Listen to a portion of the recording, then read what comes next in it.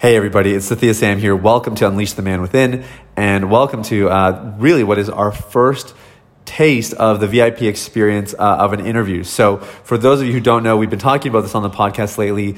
We are offering a VIP experience, so any members of our community are allowed to sit in on our interviews and then stick around for a Q&A session with the guest afterwards. And we're also going to roll this out as a subscription, so maybe you don't want to do our programs, but you just want to get the VIP access. That comes with email coaching from me and a monthly call and, a bunch of other stuff. And anyway, we just tested it out. This was kind of our first time doing it with our members. And man, we had so much fun. It was a great interview for starters. We have Sean Bonato, and I'm going to read his bio here in a minute. But it was honestly just amazing to hear like the questions that guys had. And to see the way Sean was just connecting with them and really speaking directly into some guys' situations in a really powerful way. It was so cool. So I'm so glad we did this. And I think you are going to be really, really blessed by this interview with Sean. He is the first person that we've really had on the podcast to talk specifically about erectile dysfunction. And the statistics are pretty clear that this is a growing issue. It's quite likely that at least 25% of you have struggled or are struggling with erectile dysfunction, probably more.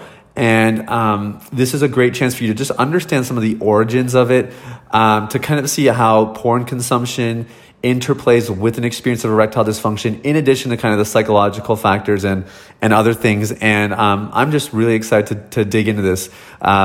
Sean is an open book. I think, unfortunately, that's become like very classic conjecture in our society. Everyone's like, yeah, I'm an open book, da-da-da-da-da. But not everybody is as open as maybe they present themselves to be. Sean is. Sean is just, he was so candid, shared some really useful personal experiences, and I think you're going to get a lot of value out of this. So without further ado, let me read out his bio so you kind of understand who he is and what you're getting into, and then we will jump into my interview. Sean Bonato is a passionate speaker and certified mentor to men struggling with unwanted sexual behaviors. With his own 14-year pornography addiction, struggles with erectile dysfunction, and ultimately sexual brokenness, he has been called to use his redemption story as a beacon of hope to those in similar places. Sean has had the opportunity to speak in various settings to men and women around the world. He's been a guest speaker and writer with Triple X Church, Braveheart, Husband Material, Family Life Canada, and many more. He and his wife were invited to Lebanon in 2019 to speak and educate on understanding the harms and solutions to pornography addiction. With a holistic, gospel-centered approach, Sean has helped men from all walks of life experience and live in sexual integrity. He's a strong advocate that true lasting freedom exists in Jesus Christ, and we can all experience sexual wholeness that way. Sean runs Secret Habit with his wife Helena. Together they are on a mission to help men and women experience God's beautiful design for sexuality. Without further ado, here's my interview with Sean Bonato. So here's the $1 million question. How are men like us who work hard, have good motives, and a God-given purpose supposed to fulfill the calling on our lives and the dreams in our hearts, all while establishing sexual integrity, thriving relationships, and a meaningful connection with God? That is the question, and this podcast will give you the answers. My name is Sathya Sam. Welcome to Unleash the Man Within.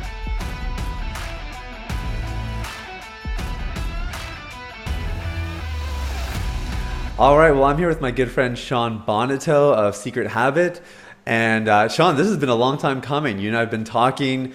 We've been really cheering each other on for years. And it's fun to just finally have you on the podcast, man. Welcome. Yeah, thanks, Sathya. It is very cool to do this with a friend. That's for sure. Yeah, I totally agree. It's a niche area, and I'm quite grateful because we have some mutual friends as well in this space. And everybody's pretty down to earth. We're all kind of serving the same mission. We know there's millions of people who need our services, so it's not super competitive, but it's still nice when you have somebody you can connect with, and I really, really appreciate that about you, man. Yeah, absolutely. I'll never forget us having a conversation on my road trip to Nova Scotia, and that's how we finally connected, and it's been, weekly, monthly talks since, so it's super cool.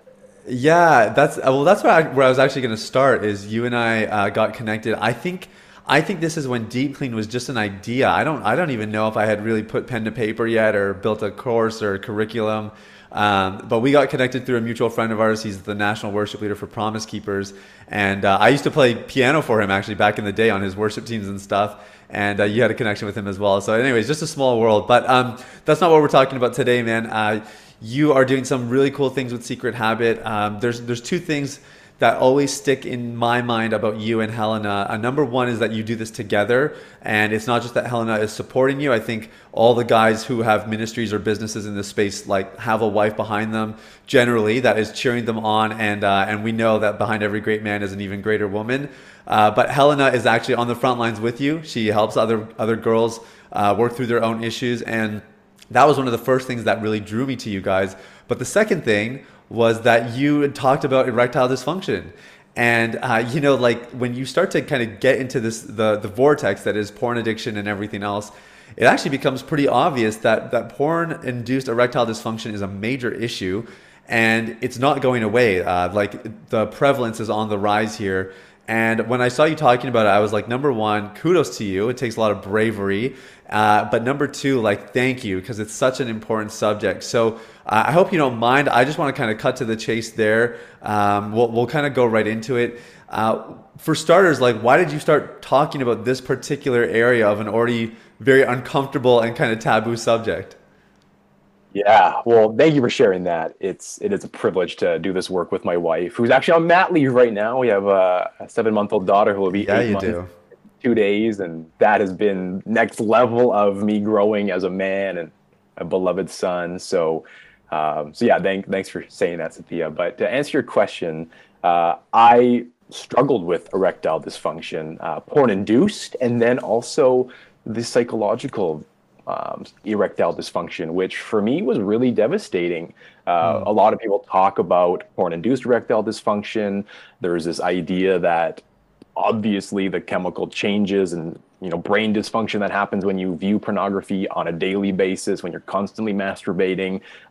It's very obvious that leads to erectile dysfunction. But I quit pornography and was feeling really good and was starting to help people quit pornography. And I was still on a sometimes weekly basis struggling with erectile dysfunction. And I'm just going to pause you there for a sec, because I think, so for us, it's super obvious why watching porn and all that stuff would maybe lead to erectile dysfunction. But let's just make sure we cover all our bases here. Why is that link so clear, so obvious? Yeah.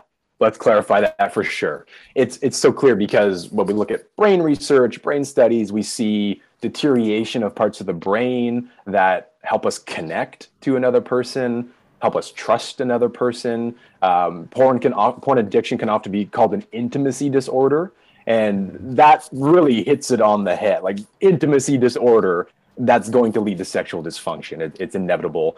But we can get into this more later if we want to. But just for starters, like dopamine being such a big chemical part of the makeup of even how erectile dysfunction happens, basically pornography usage continually shrinks our dopamine receptors, causes us to want basically fake doses of dopamine, so that small doses from healthy things like sex with our wife or going to the gym or whatever could be healthy but not fantasy actually doesn't end up giving us the dopamine that we need just to get our receptors up to a level of functioning. So the brain studies and everything behind that, I'm far from an expert. I wouldn't even call myself a researcher, but I've done enough reading. I've experienced enough of it myself where I can't help but believe all of it and share it with other people, because dopamine is actually about anticipation more than it is about reward. And one of the things I was thinking about this morning that I wanted to share was, if we're anticipating not getting an erection, things not going well, being a failure, our wife not wanting us, not being enough, rather than anticipating beautiful sex, our wife loving us serving our wife, then what do you think is going to be the result? Wow. It's inevitable. It's an equation that just makes sense. That's really good, man. Okay, we are definitely going to get more into that because I think that's really important. But you were kind of laying out a good framework there, and I interrupted you. So carry on. You talked about kind of having, I guess, like porn-induced erectile dysfunction, but then even just a little bit more of the classic erectile dysfunction as things go on. So please continue, man. Sure. Yeah. So as I quit pornography, it was on my 25th birthday back in 2017. It was within 3 or 4 months that my life started feeling radically different. Not to say that I was this ultimate freedom by any means, but it's amazing how radically life changed in just a few months. So I would say it takes, between 6 and 12 months for a lot of people to have that recalibration of the mind or the brain. So I wasn't expecting just sudden results, but it was years after quitting pornography that I would still struggle with erectile dysfunction. It was years after starting to help people quit pornography that I would still struggle with erectile dysfunction. And it was really hard. Like, I'm this guy who's helping people, and then I have this other struggle. And I never felt like God said that that was um, something to disqualify me. So I kept being obedient. But man, it was hard those nights when I would want to have sex with my wife and I couldn't, and I would Yeah. wake up the next day like trying to pick myself up to coach somebody or something along those lines. It almost felt like the shame of watching porn. Like, we all know what that feels like. Wow. Huh. So what basically happened was, there was a moment about 8 or 9 months ago where I realized, like, it was happening less frequently, more of like maybe once a month, or it would pick up when things were more stressful in my life. And I don't want to blame it on circumstances. It was more the awareness around how I take care of myself in stressful situations. But I ended up hiring a coach who helped me in this specific area. And I had never really done some of the deeper work around that. So I hired that coach. My wife and I actually ended up going to a spiritual retreat for a whole week that really dug into our ungodly core beliefs, our Wow. ungodly attachments, ungodly soul ties. I think you're familiar with Restoring the Foundation, if I'm not mistaken, Cynthia. Absolutely. So, Very. so we did a week long one-on-one intensive retreat with a couple about 3 hours from where we live in their home. And it was intense and exhausting and incredibly empowering. And Wow. that showed me the depth of my core beliefs that were faulty, ungodly, and not serving anybody, especially God. And it was the coach that I hired, it was doing this really deep work that made me realize that I have this real longing to be wanted and seen and desired. And that's really where I got hooked into pornography. But in erectile dysfunction, my core beliefs were that I'm not wanted by my wife unless I can perform well. I'm not seen Mm. by her unless I do this. She had boyfriends before me that were better than me because I'm not doing this. And it was all wrapped around not being seen, not being good enough, not performing well. And like I said, like, I was anticipating myself failing, which can only lead to failure. Yeah. Okay, that you unpacked a lot there. So I guess my first question, just going back to get the timeline right. So you kind of you're able to get free of porn around the age of 25, or you said your 25th birthday. That's a pretty good Yeah. gift to give Right. yourself about a quarter century. Yeah. Um, and then I guess are you married at that point, or when did you get married, Sean? How old were you when that happened? Yeah. So that was 8 months into marriage. 8 months into marriage. Okay, got it. And then Yeah. is it like, were you already experiencing erectile dysfunction within the marriage, or when did it start to surface? Was it right off the bat, or was it a couple months in, couple years in? Yeah, yeah. Well, why don't I just share a really brief story of the timeline of my addiction and all of this struggle. So, saw Okay. pornography at 10, basically became addicted by, I would say, 13. I remember I had a software. I would, before school, download videos. I would run home after school so no one saw them, and I would transfer them to a folder, and my life became that. I would watch porn 3, 4, 5 times a day for hours and hours and hours. My parents had a TV downstairs. I had the computer upstairs, and I just lived on that thing while they weren't around. So 13 all the way up, I think it was around 18 where I started getting sexually active. It was kind of a point where I actually had a lot of acne growing up, and it was around that time where I got rid of a lot of that acne, so I started feeling more confident in myself, and tied that with pornography addiction. I wanted to start living out what I was watching, which is scary, really scary. Yeah. So it was around those times where I started realizing that, like, something with my body is up. So the first time, and this is before I was a Christian, which might come out in the story later we can talk about, but my story before I believed that sex was for marriage. This was the first sexual experience I had, and I had delayed ejaculation. There was also a traumatic experience that happened in that sexual experience that made my first sexual encounter feel very dirty. It traumatized me around, she was actually on her period, so I was traumatized by the blood and the scent. It was actually in a friend's bathroom at a party, so he actually knew we were in there, and it made me feel unsafe. So this was incredibly traumatizing to me. But just honing in on the erectile dysfunction, it was the beginning of me struggling with delayed ejaculation, which is a big part of erectile dysfunction, and the brain having tolerance and desensitization and all these, chemical imbalances. We could go deeper into that stuff later.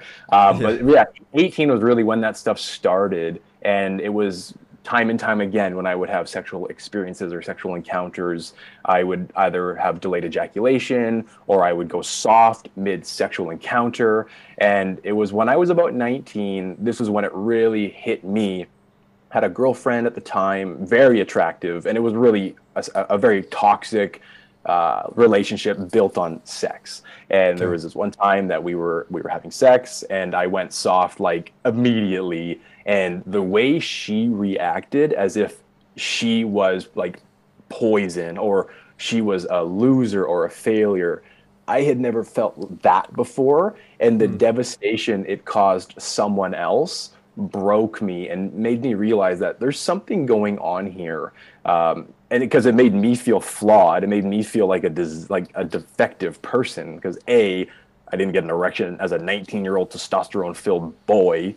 And B, I have no idea how to fix it. I'm hopelessly addicted to porn, and now I can't have sex with a beautiful woman. It was really scary, and now she thinks it's her fault. It was this horrendous situation.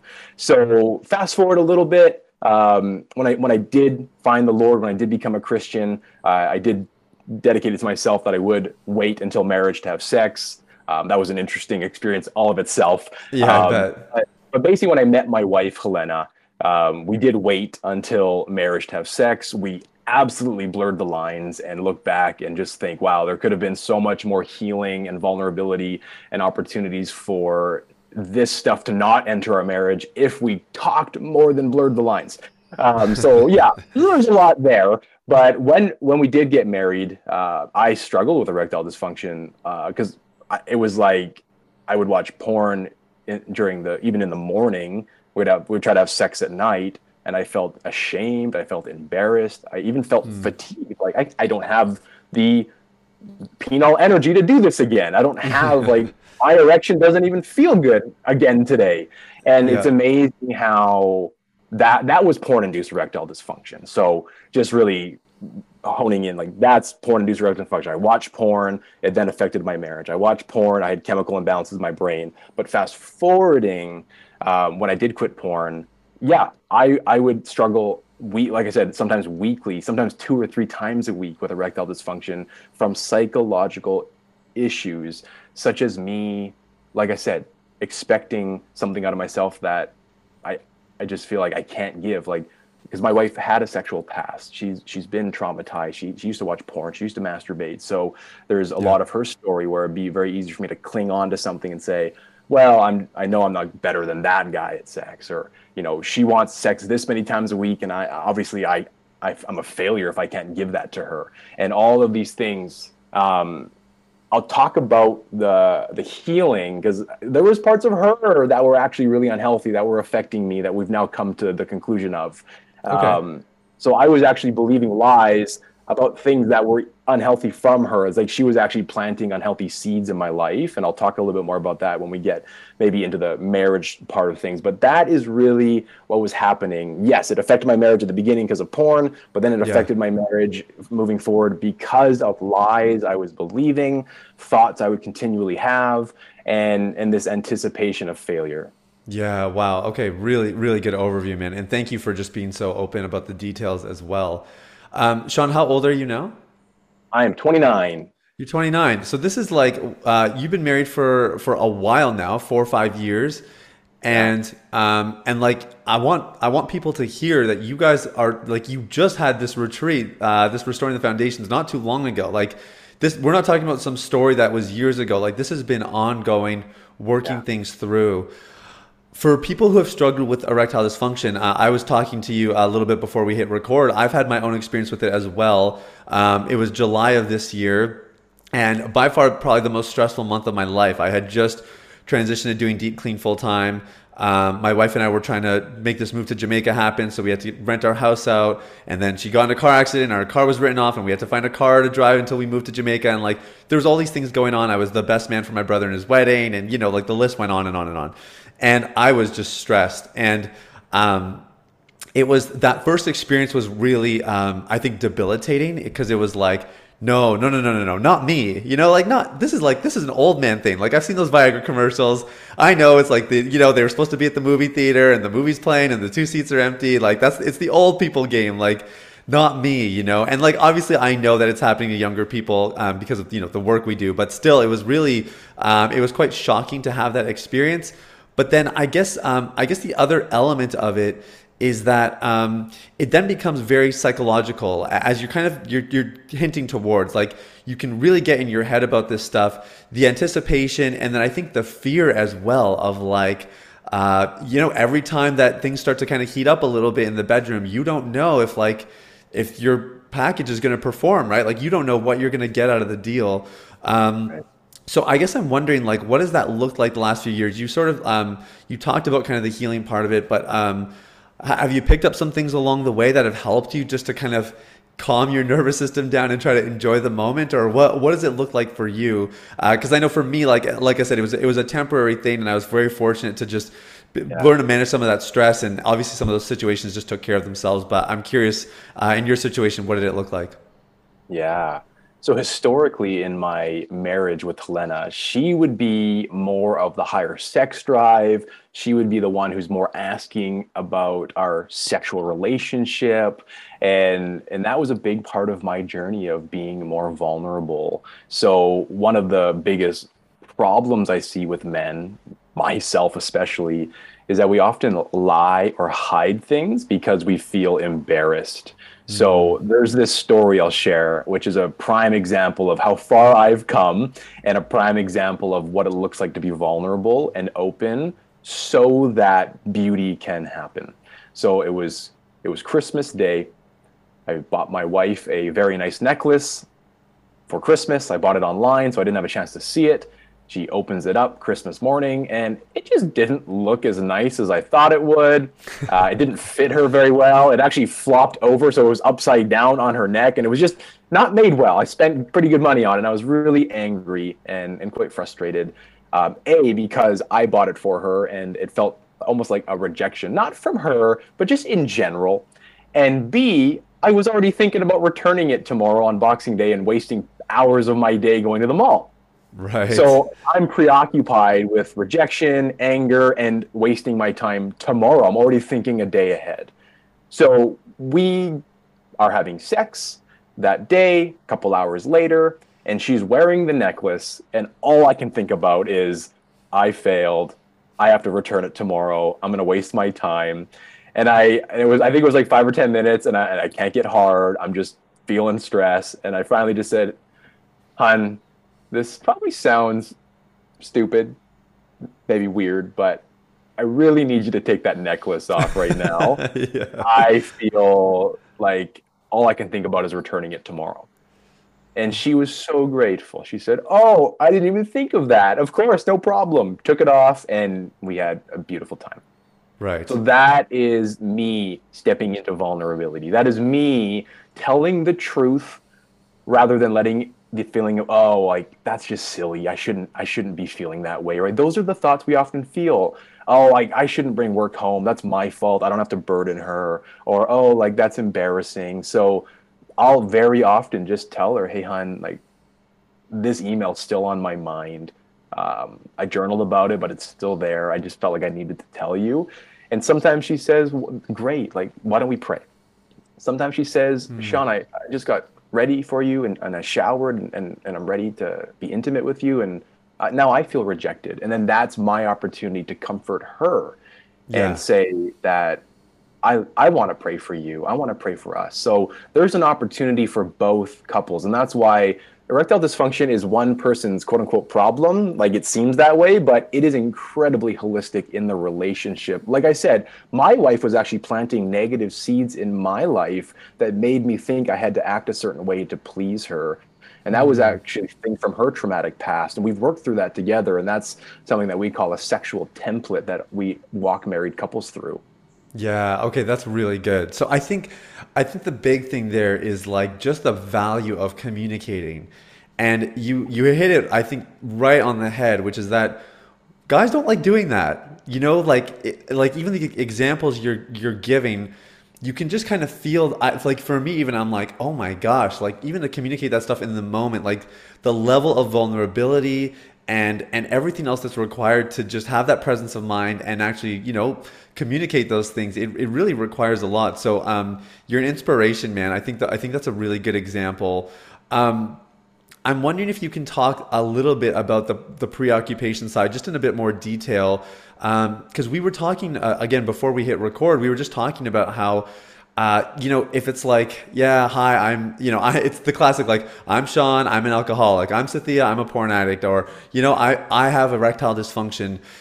Even just slapping labels on things can really become a psychological barrier for people getting the healing and the breakthrough that they need. How did those things factor in for you as well as you've been kind of working through this? Yeah. Yeah. It's so interesting how we see a lot of these step groups or even doctors, the medical field, really almost identifying people as something. Hmm. I believe in porn addiction. I would say that I think even I'm guilty for that. Like I was a porn addict rather than I had a porn addiction. Right. Right. It's very important for us to watch our language. So yeah, you even just you saying that makes me realize sometimes the language is something that I'm still working on. So I'm constantly growing. So whoever's listening to this journey never ends. And it's not because we're always struggling with things, but it's because we're always growing greater, deeper in sexual integrity and wholeness. So it's not like we're running from things all the time. We're actually pursuing things. And I think that's beautiful. So the preoccupation, that word is important because we can get preoccupied with things that really hinder us from living life and we end up just surviving. So for me personally, I have a pretty unique story. I won't go into too much detail, but I've actually had a lot of preoccupation issues with physical problems in my life, erectile dysfunction being one of them. But I used to wear glasses. I used to wear like orthotics in my shoes. I used to not be able to wear dress shirts because my neck would feel too tight and my shoulders would hurt. And it was because I was so preoccupied with a doctor telling me that I had flat feet that I would then live my life as if that I had to protect myself all the time. And when I lived that way, my life was hindered from feeling free. I felt like I was always less than other people. I felt weak and lacking confidence. And it's amazing how a diagnosis from somebody caused me emotional pain. And I always felt like I was just merely surviving. And why that ties to what we're talking about today is because I see a lot of people get diagnosed with some sort of physical penis problem, and they're given some pills. I've even heard people get injections into their penis to get an erection. I've heard these crazy things. I've heard people had a heart surgery. I've heard people have prostate removed, and I believe that things physically can affect us. I'm not saying that I don't believe that, but what I'm saying is that I think a doctor can tell us something like, "Hey, you just had your prostate removed. You're going to have a real hard time getting erections because of this, this, and this." What he's saying has some merit, but how much merit? Are we going to give what he said 80%, 90% power? Or are we going to choose to actually control our thought life and renew our core beliefs so that maybe that physical symptom or physical problem only has 20% power? And that's really something that I've lived with. Like, I just see that so often. I had a guy reach out to me pretty recently in his 70s and said, "Hey, Sean, I had quadruple bypass surgery 10 years ago. And since then, I haven't been able to have sex with my wife without using Viagra. But since listening to your podcast with husband material, I've had sex every time, no problem, because I've been renewing my thought life." Come on. This Wow. dude's in his 70s. He had quadruple bypass surgery, and the doctors are telling him he'll need pills forever. So I'm Jeez. not just speaking from like my opinion. Like that's a perfect example of this guy saying, you know what? I believe there's something physical there, but it doesn't have to dominate my life. Yeah. Oh, that's so good. See, and I think that's the, like, you and I are so big on this, but like, that's what it means to actually get to the root of an issue. Because I even think about some of the work you and Helen have been doing, getting to some of those core beliefs, really like reprogramming the truth into your systems on a deeper level. To me, like that's the solution all across the board, whether it's erectile dysfunction, porn addiction, or Yeah. whatever else. And I think that kind of example shows just how powerful it is, like what we believe about ourselves and even the people that we trust. It's always the danger with the medical world, I suppose, is like, of course, they're research backed, highly academic, certainly worthy of trust. And Yeah. yet, almost any issue, when you talk about solutions and you ask, you can get a handful of doctors in either camp who say, oh, you should never take that medication. Here are all the side effects. Here's what's going to happen long term. Then you have another doctor who's like, oh, I swear by this medication. Like, it's definitely the way to go. I think you're raising a really good point there, which is that actually, like, what we're always looking for is truth, certainly above facts and everything else. Yeah. I'm curious, Sean, like you talk so openly about this particular issue, which, as I mentioned, I think is quite rare. Um, the stats are showing. I just read a book that showed it's actually written by the world's leading urologist, or one of them, and Okay. he said that I think it's 1 in every 4 men under the age of 40 now struggles with erectile dysfunction. So 25%, which is up 5 times from even about Yeah. 20 years ago, where it was Yeah. only about 4% of that, or sorry, 5% of that demographic. It's clearly on the rise. I'm wondering, like, are you seeing that in your practice with the secret habit?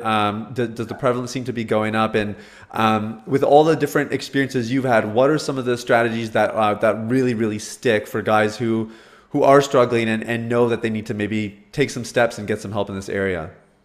Yeah. Yeah. The stats are, they're there. Like, your brain on porn, Gary Wilson writes like over a 15-year span. I don't know. I can't remember if he says the dates, but he says 1,000% increase, like this Jeez. astronomical number. And then he also cited this Canadian research, which we have some Canadians here. All right. 78.6% of men ages 16 to 21 reported a sexual problem during having sexual relations. And Jeez. typically, a sexual problem is ED, delayed ejaculation, or premature ejaculation, which are all revolved around the same problem. Wow. Huh. So it's there, man. I would say that one of the other factors that we need to talk about is the fact that a lot of people avoid sex because they already know that they're going to fail. So when we say 1 in 4 men struggle with erectile dysfunction, that's probably the men that are attempting to still have sex.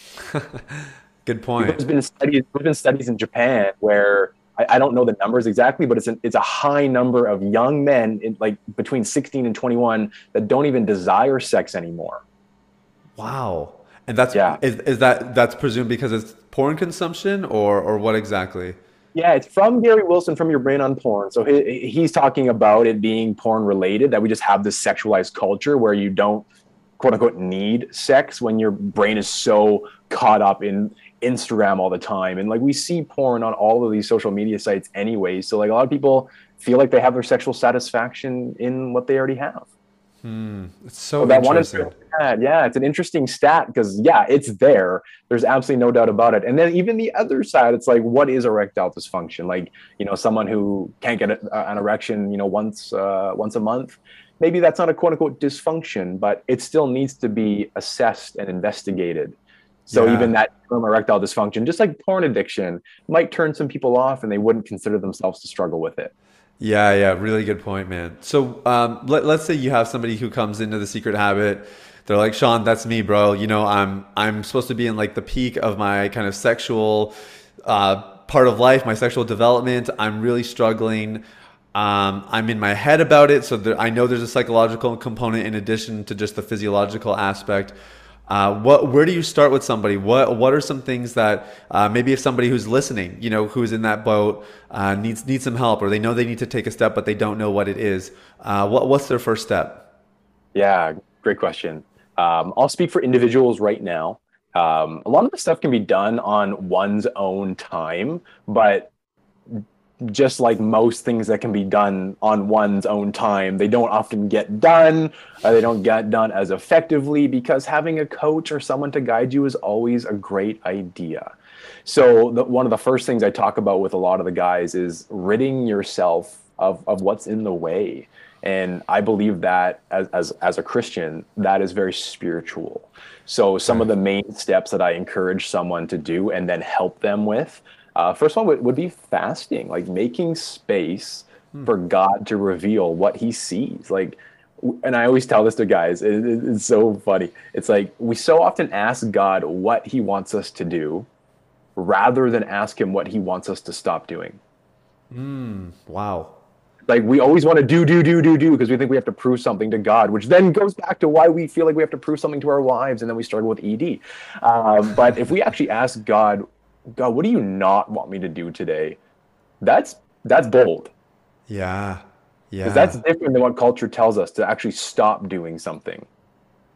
Wow. I like So that. so when I encourage guys to fast, it's not just restraining from food, it's not just prohibition, it's spending time with the Lord in those moments you would be meal prepping and eating and asking God those kind of questions. God, what do you want me to stop doing? God, what am I believing that is not honoring to you? God, what do you say about me? And those are very cliche things to say, but they're not cliche when you commit to something like fasting. They become very real.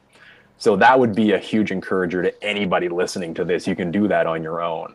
A Yeah. second one is confession and repentance. Like we hear that we're supposed to confess and repent, but I saw this article one time. It was like confession and repentance isn't the F word. Like it's a beautiful practice that reconnects us with the Father. And one of my second lesson with my clients is biblical foundation.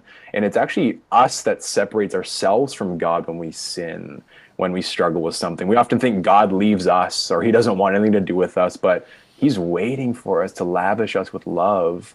But he's not a puppeteer. We come to him. And it's confession and repentance that does that. And one of my greatest joys is actually helping my clients understand how beautiful confession and repentance is. Okay. Okay. That's really good. Yeah. Some really practical things. Fasting is so undervalued and underappreciated, in my opinion. I think there's Yeah. tremendous reward there. So that's really good.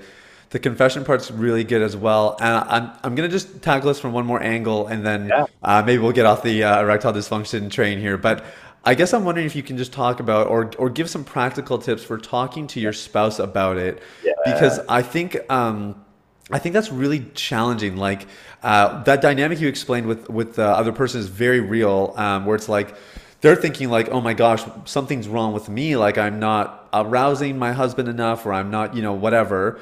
And I think we all like we know when we're the problem.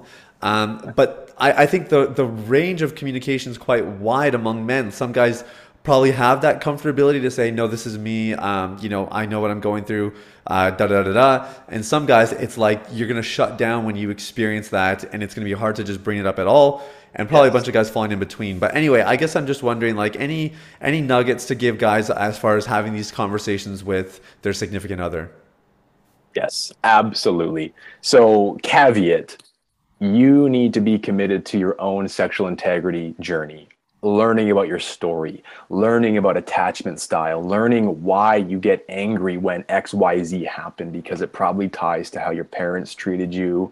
Maybe you were bullied. So that's so key, because if you struggle with erectile dysfunction and your wife reacts with feeling rejected, and then you go into isolation and feel like, you're licking your wounds, there's something in there that's unhealthy, and your wife is not to blame at all. But sure, she could respond differently too, and she has her own story. So the caveat to all of this is that we have our own stories, and we all need to pursue sexual integrity, which comes from us learning about our story, where we came from, where we're going. And Jay Stringer talks a lot about that in Unwanted, which is my favorite book on the topic. So to answer your question more directly, Yeah. one of the things that I guide guys in is creating what is called a sexual template. And this is at the very end of the journey of working with me on erectile dysfunction. There's usually about 16 lessons. So you can imagine there's a lot of other things to cover, like going through ungodly beliefs and attachments and renewing the mind through journaling and having a team of allies that are faithful, purposeful friends, even a triad. People talk about that idea as well. Yes. So the challenge with working on it with your spouse or your significant other is there's this feeling of a weight on your shoulders because you're the one with the problem, quote unquote, the problem. And then there's also a lot of times this defensiveness or this justification from a spouse or a wife. It's your problem, you should deal with it. Or like, what, I'm not doing anything wrong. And you might have a gracious wife that says, hey, I want to help you with this, which would be incredible. But regardless of where you're at, this sexual template structure works because the caveat and context to this is actually, so I'm just going to play it out. Let's say my client, Joe, he is building a sexual template. One of the things that is part of that is going to his significant other and saying, hey, this is what Sean wants us to do because of XYZ results that we're just not having right now. And a big part of this sexual template that he's encouraging us to design is that we have one or a series of conversations with no defensiveness, with no justifications, with just listening, with curiosity, with grace and mercy. And if we can start with that, then we can talk about these topics because these topics can draw up defensiveness and justification. So first thing is with the sexual template is actually finding a goal and purpose between a couple in their sex life. A lot of people don't even really know why they're having sex or what's the goal, what's the purpose. It's just kind of one of those things they do and there's no real excitement around it or anything. So actually sitting down and talking about individually, what is your goal? What is your purpose? And then together. And sometimes there might be some wonky things said, which is why there needs to be no defensiveness, no justification. The first step of the sexual template is really just getting everything out on paper. So once the first draft is done, you can visualize and see everything from a bird's eye view and start picking out the things that you want to create in your healthy sexual template. And a healthy sexual template is something that is only for you and your significant other. It doesn't matter what other people do. It doesn't matter what culture tells us. It doesn't matter because this is only for you two. And if you're both honoring God, satisfied in this template, then that is all that matters. And it really eliminates comparison and confusion and frustration.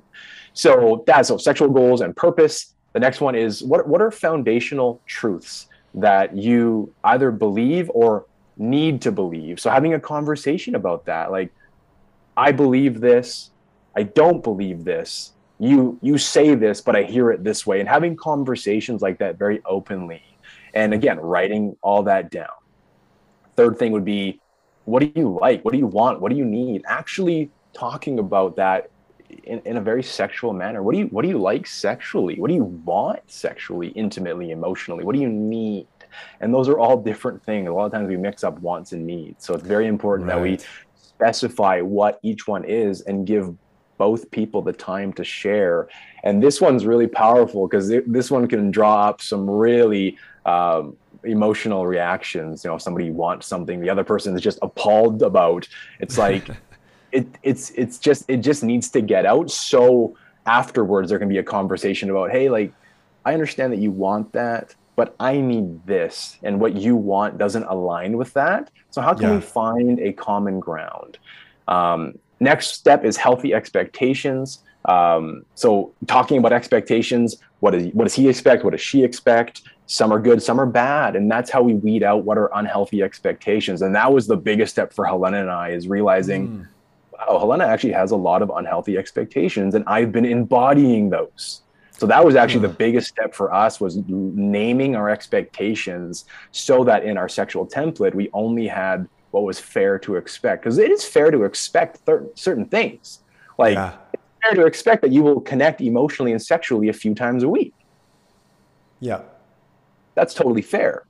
to expect a duration of sex or a perfect number of sex or all these things, which that's how I was feeling just by Helena's posture towards it. And until we talked about it, I never really felt heard, and she never understood what I was feeling. And then the last step of the conversation is where grace needs to be extended. And this one's really beautiful because it's like, hey, I'm still struggling with this. This is helping so much, but I realize that I'm going to need some time in this area, and I need your grace. I need your prayers. I need your love. I need your support. And that is such an intimate, beautiful conversation. And to have the whole template be built, and then the ending is where grace still needs to be extended, realizing that we're not perfect. We're always growing. We're always learning. We're always getting ourselves into more stressful situations if we're working or having kids or whatever. So the sexual template is really for two people to create, for them to have sexual union that honors God. Yeah. Wow. That was really, really good, man. Thanks for sharing that. And great detail as well. I can just, I'm imagining myself going through that whole experience. I think it's really, really powerful. And we'll have to we'll definitely put some links in the show notes for your stuff if guys do want to go through that with you. Highly, highly recommend it.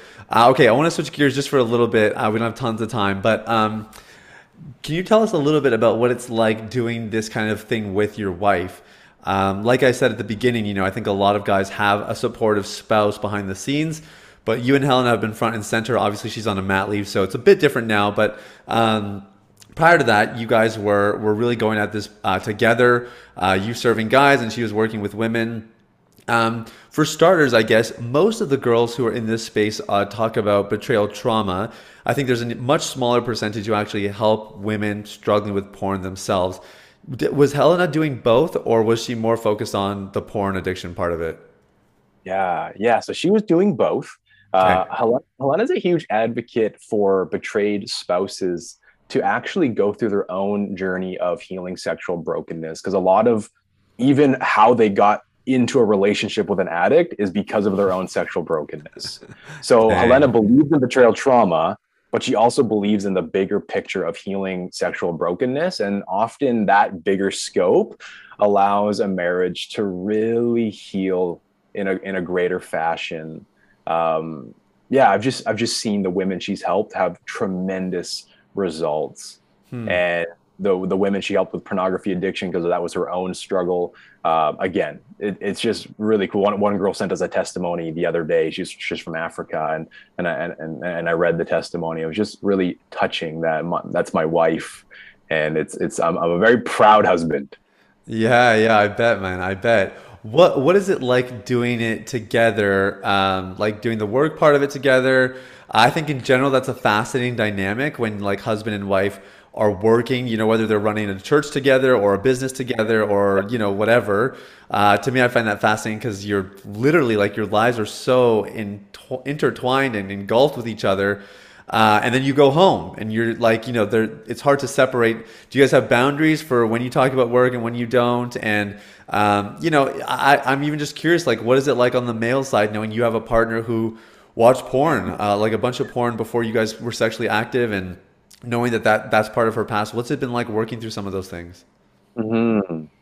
Yeah, that's a good question. I'm a very logical, analytical person. So for me doing this work, I didn't find out about Helena's pornography struggles or masturbation struggles or even her sexual abuse story until I had actually already quit pornography. So for whatever reason, I think there's pros and cons to this. I have a very logical ability when I listen to Helena's story. Like, she's my wife, so it's very easy to become very emotional about it. But I think God's given me a grace of having the logical part too, where, of course, she was sexually abused. That's absolutely devastating. And that's different than her, watching porn and masturbating. Like, for me, it's just logical that she got into that situation because of her story with her dad and everything that happened. So for me, it wasn't much of a betrayal to me. It didn't feel like it hurt me or caused any issues, but the sexual abuse that she went through was really devastating and definitely hard. But again, this has been another part of my story where I talked earlier, like it was always Helena talking about our sexual relationship or sexuality in general. So that's something that I'm still growing in, is even talking about the sexuality of her story and how that played out and all these things and how does that affect her today. And we're actually going through a training right now where it's a lot of our story healing, and we're actually sharing very intimate stories together in this group. And Wow. it's something that we've never done quite this way before, and I've just been incredibly blessed at how it's so obvious that we've both healed and are still healing. But there are things that I'm saying that would trigger her for sure a couple years ago. And there's things that Wow. she's saying that I would not respond with empathy before. So we're seeing God's hand in that. And we're still constantly growing in that. Like, man, God's word says, to love other people, we have to love ourselves. And sometimes we just don't love ourselves. And the other part of the equation just falls apart. Yeah. So I'm learning to love Helena by actually learning how to love myself better. That's amazing. Uh, And she's on the same yeah, journey. same journey, man. And then to go back to the other question you asked is how do we work together? What are our dynamics? So yesterday, a good example, I watched our little daughter for about 7 hours of the day so Helena could do some of our website stuff. Wow. And that's kind of our dynamic right now. We don't have family around, so we don't have like the classic child care.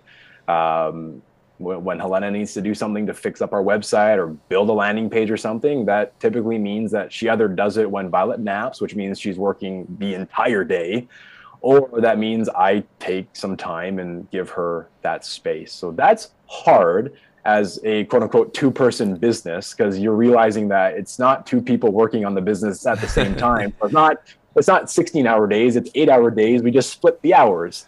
So Yeah. that's been challenging for me because I want to get things done. But in terms of boundaries and whatnot, I am learning how to get better at this. I often want to tell Helena things that I'm learning or something that happened with a client. And I'm just really realizing that she's just not in the space while she's on mat leave to really internalize that and talk to me about it. Sometimes she is, and she'll lead that.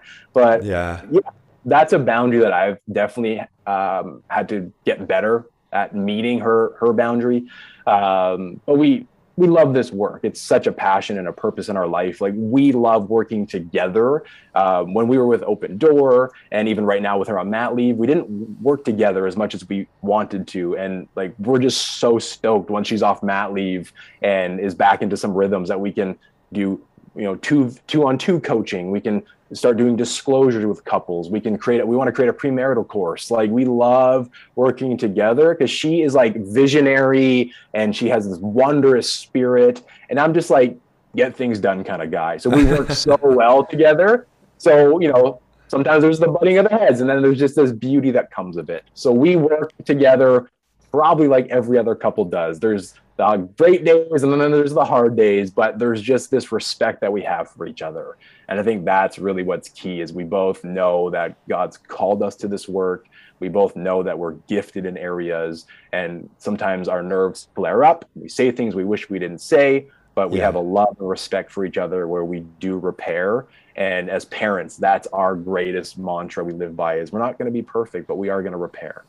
Yeah, yeah. Amazing, man. You guys are such an inspiration, doing an incredible work. Your organization is called Secret Habit, and I know that people are going to want to get in touch with you, Sean. Just tell us a little bit about what Secret Habit is up to going forward, because you've just undergone a big transition, as you kind of hinted at earlier. What can we expect from you guys going forward? And if people do want to reach out to you, what's the best way to do that? Yeah, cool, man. So Secret Habit is just officially relaunched as of October 1st. That is me offering one-on-one coaching as of right now for pornography addiction, erectile dysfunction, and really ultimately sexual integrity. I think it's Jay says somewhere in Unwanted, he says one of the worst places someone can be in is watching porn every 3 months or so because they justify it. They think they're doing okay. And my challenge to men is, where are you able to grow in your sexual integrity? because that's what I love helping guys with. You might not be even an addict anymore, but the very nature of you not being free is hindering you from living out God's best plan for your life. So I offer one-on-one coaching that gets into the addiction, that gets into the dysfunction, that gets into the integrity. I have a 6-month structure that I built that sometimes some guys go 3 months, some guys go 10 months. So I'm quite flexible with that, but I really believe in a sweet spot. I've seen like 6 to 8 months is really a helpful amount of time for guys. Sometimes with erectile dysfunction, I've had a client that only needed 3 sessions and he was feeling much better. So praise God that happened, but I don't want that to be the norm, because he probably still needed some deeper help. But he said, hey, I feel great, man, I'm done. But that's what I'm up to right now. Helena is planning to launch a self-guided program at the end of 2021 that's going to be for betrayal trauma and sexual brokenness for women. And that's going to be something that she can offer as she's still on mat leave, because she can't do one-on-one coaching. So that'll be something that we're hoping to release late December. So it's ready for January. That's going to be called Beneath the Skin, which we're really excited about. And then she's off mat leave in February, which we're still praying about what that's going to look like. But we really, like I said, we really want to offer coaching where we're together helping couples. We want to offer full disclosure processes where the addict is sharing their addiction story to the spouse, and we offer support and healing for the journey before and after, which we just don't see that happening very often. And we see full disclosure as literally one of the most foundational pieces of a marriage healing together. So that's kind of what we're up to right now. Those are some of our visions and plans. Just launching a free webinar in the next few weeks coming up. So if someone wants to get registered for that, we'll have some information on our website soon about that. But getting connected with us, it's secrethabit.ca. That's our website and our hub. You can find us on social media like Instagram and Facebook at Secret Habit Ministry. And you can email me. It's sean@secrethabit.ca. So very easy to connect with us. Feel free to send us a DM on Facebook or Instagram. We have a chat box on our website. So we're really doing our best to make it accessible. And then we also offer a 30-minute free strategy call for people that want to hear more about how they can work with Secret Habits. So if you go on our website, there is some buttons you can click, or a book a session button that says get connected. And I'm happy to meet with you for a half hour, no charge, just to strategize and make sure that we would be a fit to work together, so I can encourage you and, more importantly, equip you for the steps ahead. Yeah, that's awesome, man. This has been so good. Thanks for sharing. I'm super excited for you to get to our VIPs now, because I imagine they got all kinds of questions. Your story was so powerful. So we're going to jump to that. I'm going to stop the recording here. But Sean, thank you so much, man. This has been a real gift. And I'm just glad we finally got you on the podcast here, man. This is awesome. Yes, I am so glad. It's an absolute privilege. And I'm just so humbled that my story can help guys. Yeah. Well, it's been a pleasure, man. Thanks again. All right. Well, that was my interview with Sean Bonato. Man, I just respect a guy who can be that open and candid about personal issues. And as you can see, like, I think I'm pretty open, but I think some of the details that he was sharing, I was really feeling inspired. Like, wow, he's good, man. He's really good. So I hope you enjoyed it as much as I did. And look, if you were thinking, man, Sean shared some things I'd love to ask him more about, or I'd love to even just hear more about his opinions on a certain subject. That's what we created the VIP experience for. It's a chance for you to get, like actual in-person interaction, or face-to-face interaction rather, with our guests.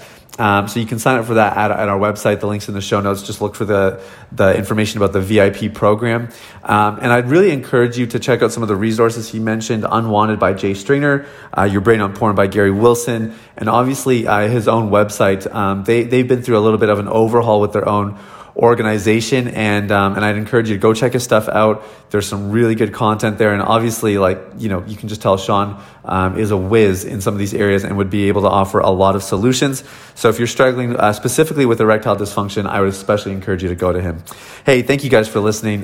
This is our first VIP interview recording of Unleash the Man Within. I had a blast. And we are certainly going to do many, many, many, many more of these. So I hope you grab your VIP subscription. We'll talk soon, guys. Take care. Have an amazing day. Bye. Hey, everybody. It's Thea again. Thanks for listening to Unleash the Man Within. If you enjoyed this episode, it would mean the world to me if you left a rating or review on your podcast platform. Now, I want to take this final moment to invite you to something that I'm really excited about: our Deep Clean VIP community. Here's the deal. we saw that in this space of manhood, sexuality, and faith, there are a lot of unasked questions. They range from relationships to sex to male anatomy, calling, career, and everything in between. We created Deep Clean VIP for men like you who want regular coaching from me, VIP access to our podcast guests where you get to interact with some of the world's leading experts in men's health, a monthly seminar, and a community of men from around the world pursuing success in life and integrity in sexuality. Deep Clean VIP provides answers to your deepest questions, hope for a full recovery, and the necessary tools to make that full recovery a reality. If you're ready to take things to the next level, I want you to stop what you're doing right now and sign up for Deep Clean VIP at www.sathiyasam.com/deepcleanvip. The link is in the show notes, but let me give it one more time. That's www.sathiyasam.com/deepcleanvip. Thanks for listening. I look forward to connecting with you very, very soon. The information, opinions, and recommendations presented in this podcast by Sathiya Sam and his guests are for general information only and should not be considered medical, clinical, or any other form of professional advice. Any reliance on the information provided is done at your own risk.